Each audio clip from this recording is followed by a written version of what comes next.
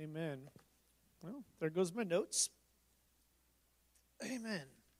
Also, wanted to mention, I'm not sure what the schedule looks like for the week of homecoming, but we are going to try to meet down here one evening the night before that all happens and do some landscaping.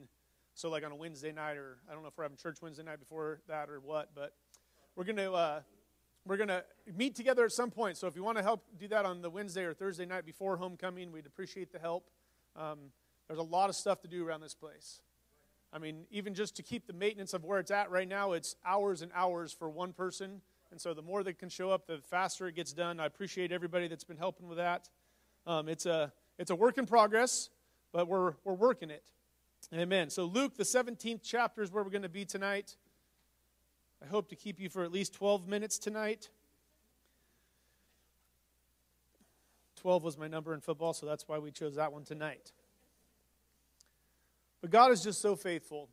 And as I was preparing my message this last week, I actually kind of already knew what I was going to speak about before Brother Rodney asked me to talk. And I shared this with the young adults class a week and a half ago as we sat outside. It's just something the Lord's been dealing with me on.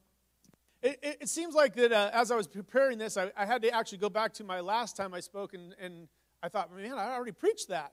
And I didn't, but it was close. So the Lord just keeps working the same thought, kind of in the same direction for me. And so I hope tonight that you can just take something that the Lord is trying to pass in my heart and let it be worked in your spirit as well. Luke, the 17th chapter, we're going to start in verse 11. That just not yet. That's 6 minutes from now.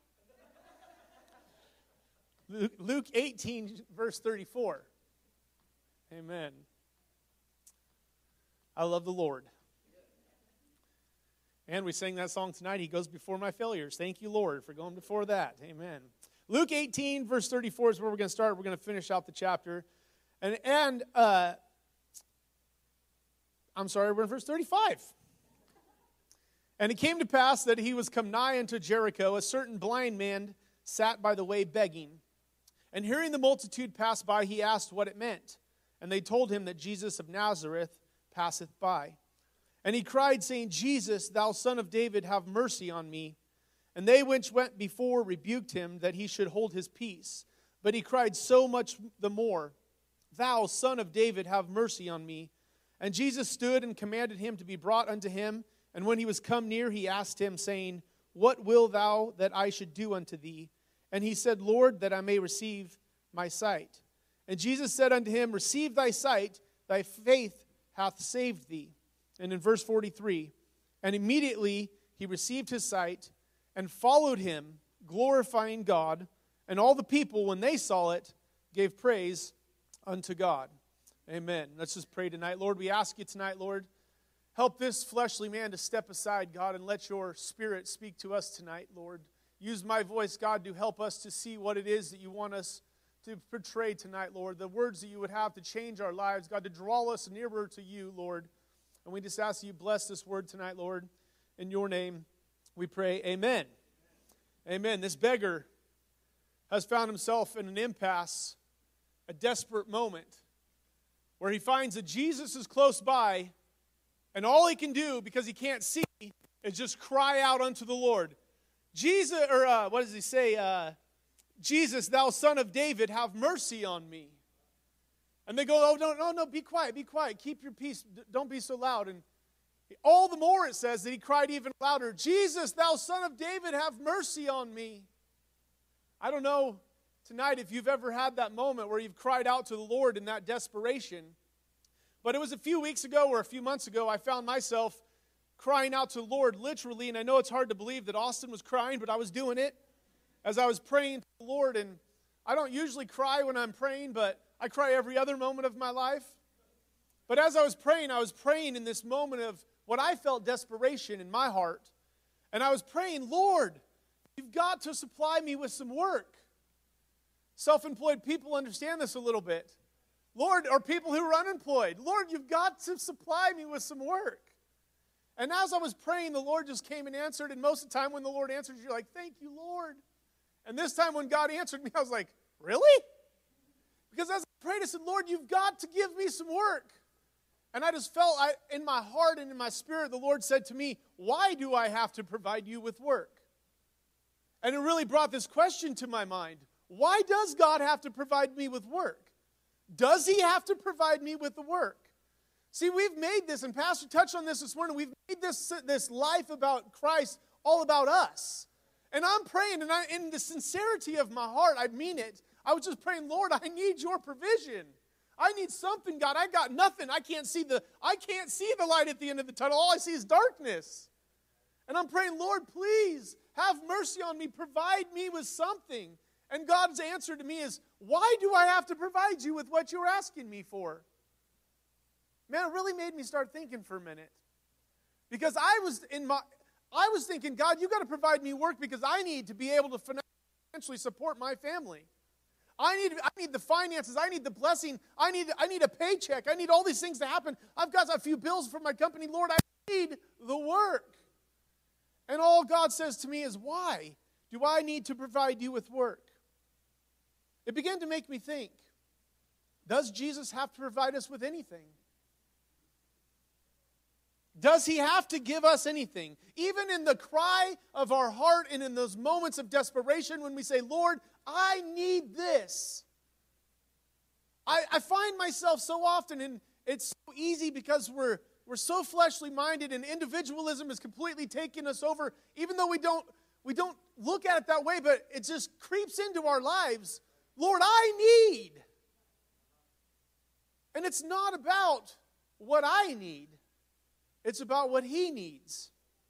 And Lord gives us all these things. Don't get me wrong tonight. God provides all of our needs. In fact, that's what I preached about last time is God provides all of our needs, but it's not always in the provision that we're expecting it to be in. And I found myself saying, Lord, I need work. I need you to provide this work for me. And God says, why do I have to provide you work? And I understood something. After moments and minutes of praying and meditating upon the Lord, God needs to give me work because it's what I was meant to do. Not so that I could heap unto myself. And I felt the Lord say that to me. Why do I need to give you work? So that you can heap unto yourself. That's a question God asked. I felt like the Lord asked me, so that you can heap it unto yourself? And I began to think that God has not made me to be able to work. He does not provide me with work so that I can financially have the things I want to get the things that I need or that I think I need. But he's given me work because it is what God has created man to do.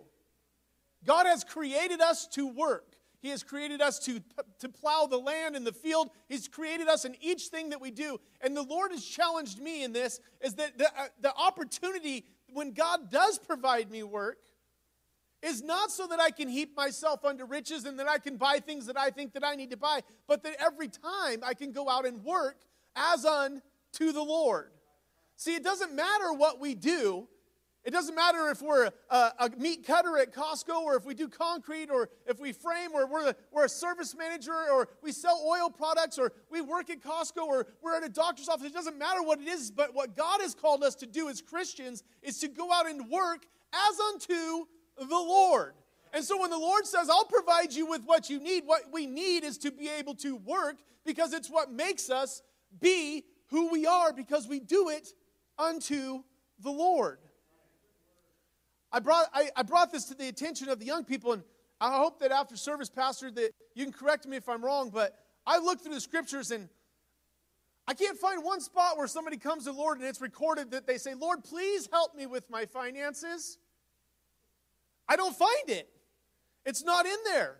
But it's the Church of America that wants us. It's the church. And I'm going to be honest with you, sometimes it's been me where I said, Lord, I need you to touch my finances. God doesn't give a care about my finances. What he cares about is that I work unto him, and he'll bless me and provide all that I need in order to bring glory to his name.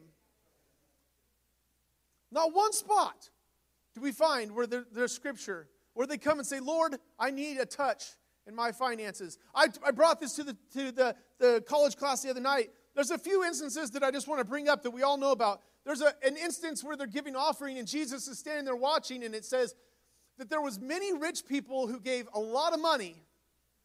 And then there was a widow who came up and gave 2 mites.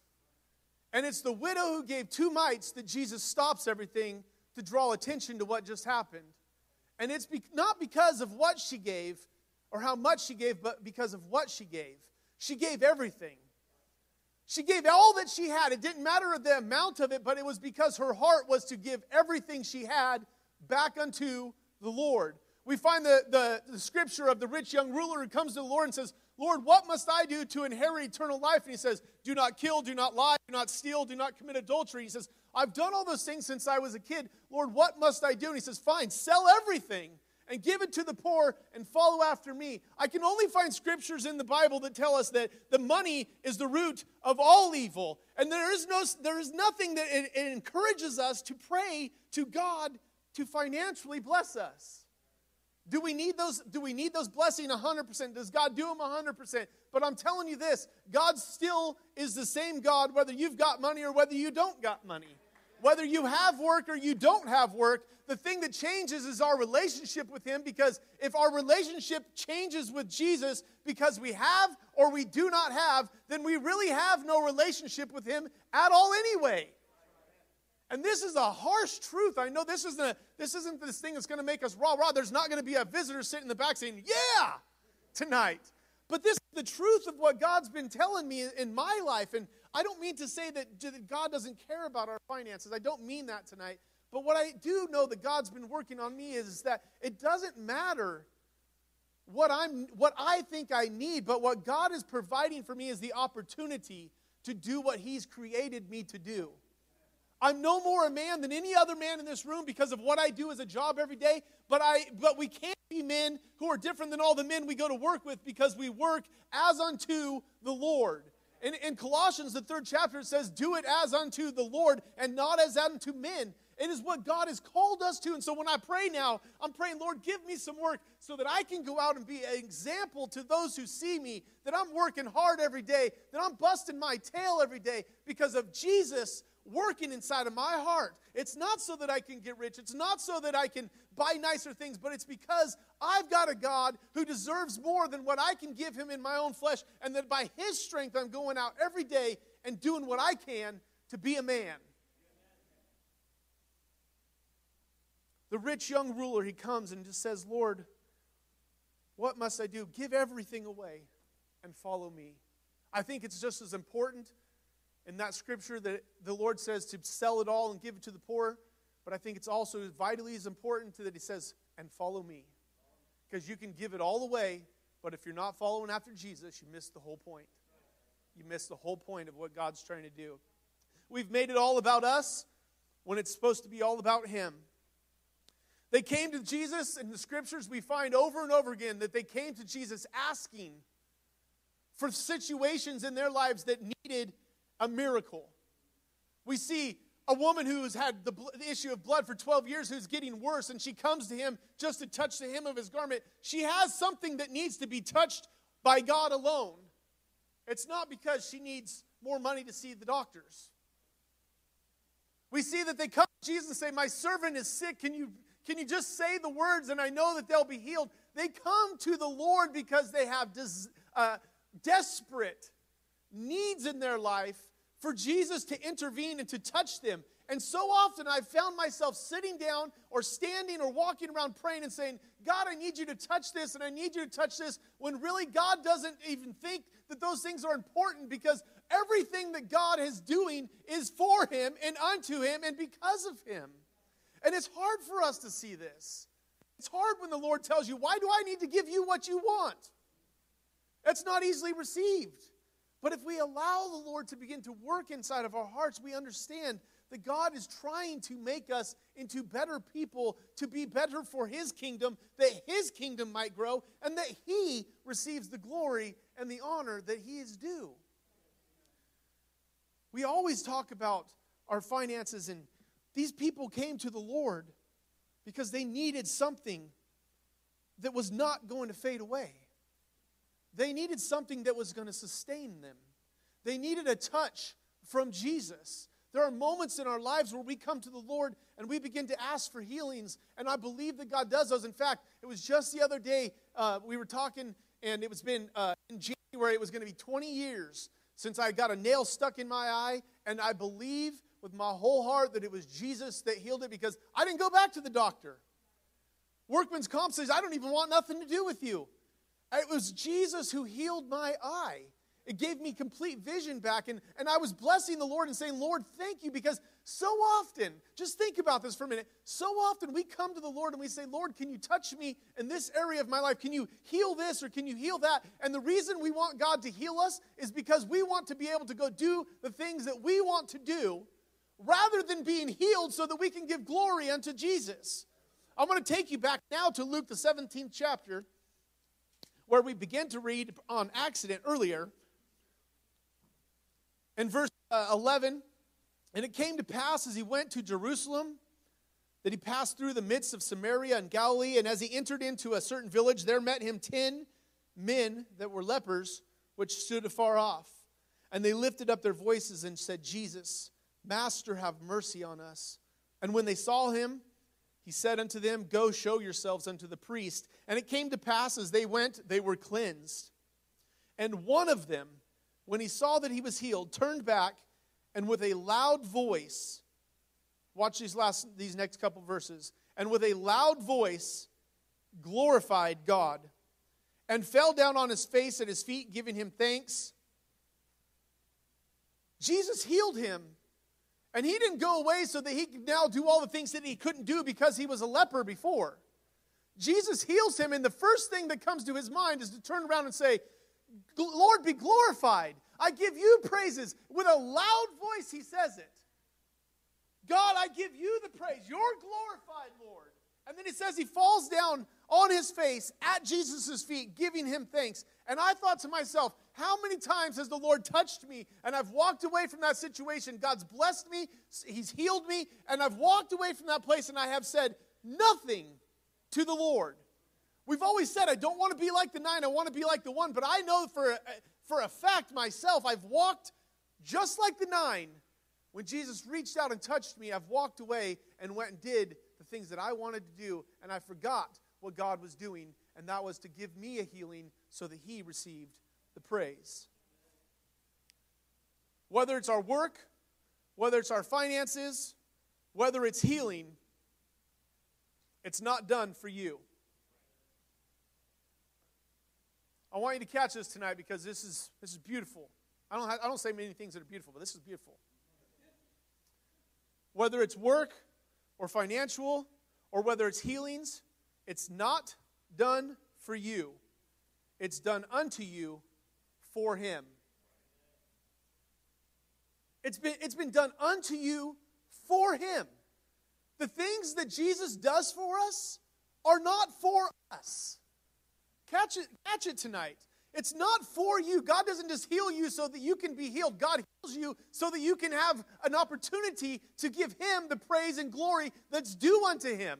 He didn't just heal the 1 leper or heal the 10 lepers so they could go their own way. But only one guy caught what was supposed to happen, and that's supposed to turn back to Jesus and say, God, thank you. Fall at my face, Lord. Thank you for touching me. And so many times I've walked away and just went and did my thing. But God does all the things that he does for us. Every blessing we receive, every financial thing that happens in our life, whether it be good or bad, God is there to bring something to us so that he can receive the glory for it. Listen, we think that the enemy is out there just hoping something bad happens to us so we don't praise Jesus. I got a different perspective now. I think the devil's out there hoping that something good happens to you and that you'll walk away and not say, thank you, Lord. Because it's exactly the same situation. If you have something bad happen to you and you blame God, it's as if God touches you and you walk away and say nothing. But God has blessed each of us. Each of us in different ways, each of us in different healings. Nobody else's eye's been healed in this place but that I know of but mine. There's been backs and things and rashes and all the things that God's done, and we're believing for a healing for Jake. Whatever that is, if it's a healing for Jake's life, it's because it's an opportunity for him and for Rick and for Donna, for this church to say, Jesus, you receive the glory.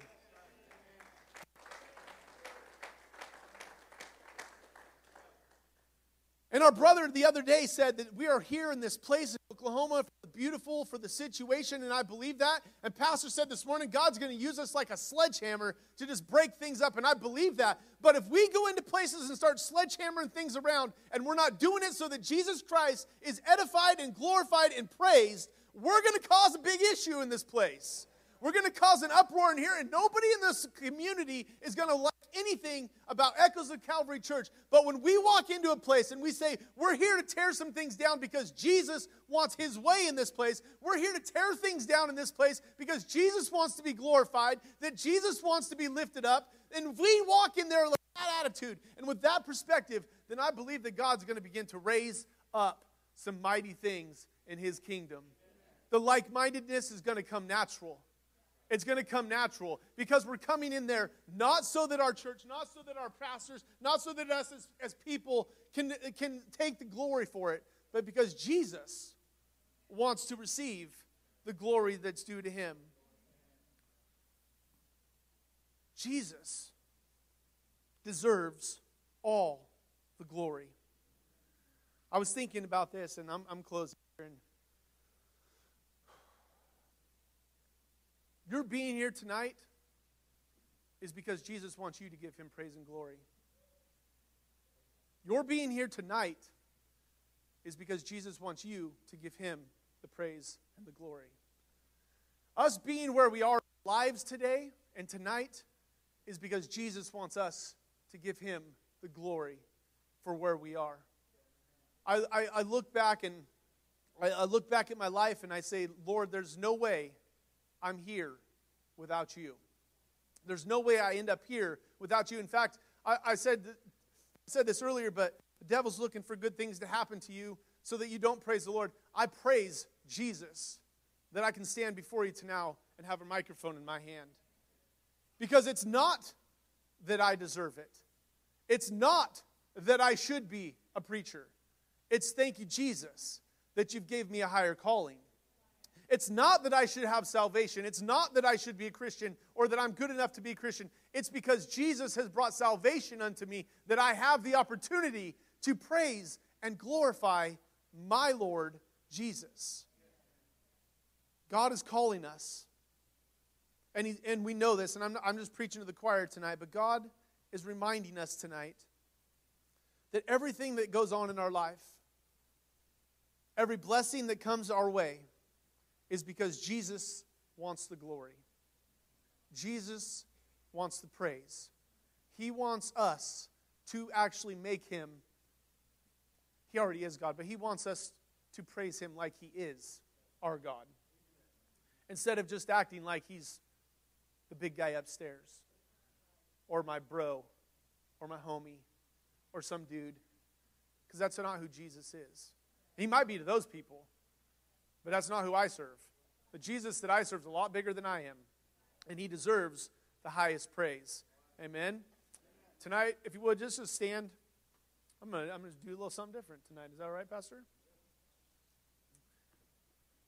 We're just going to stand tonight, and I think we just take a moment as pastors come in and just let's just give the Lord an opportunity. I'm going to give you an opportunity to just tell the Lord thank you. For whatever it is, just tell the Lord thank you in your own words tonight.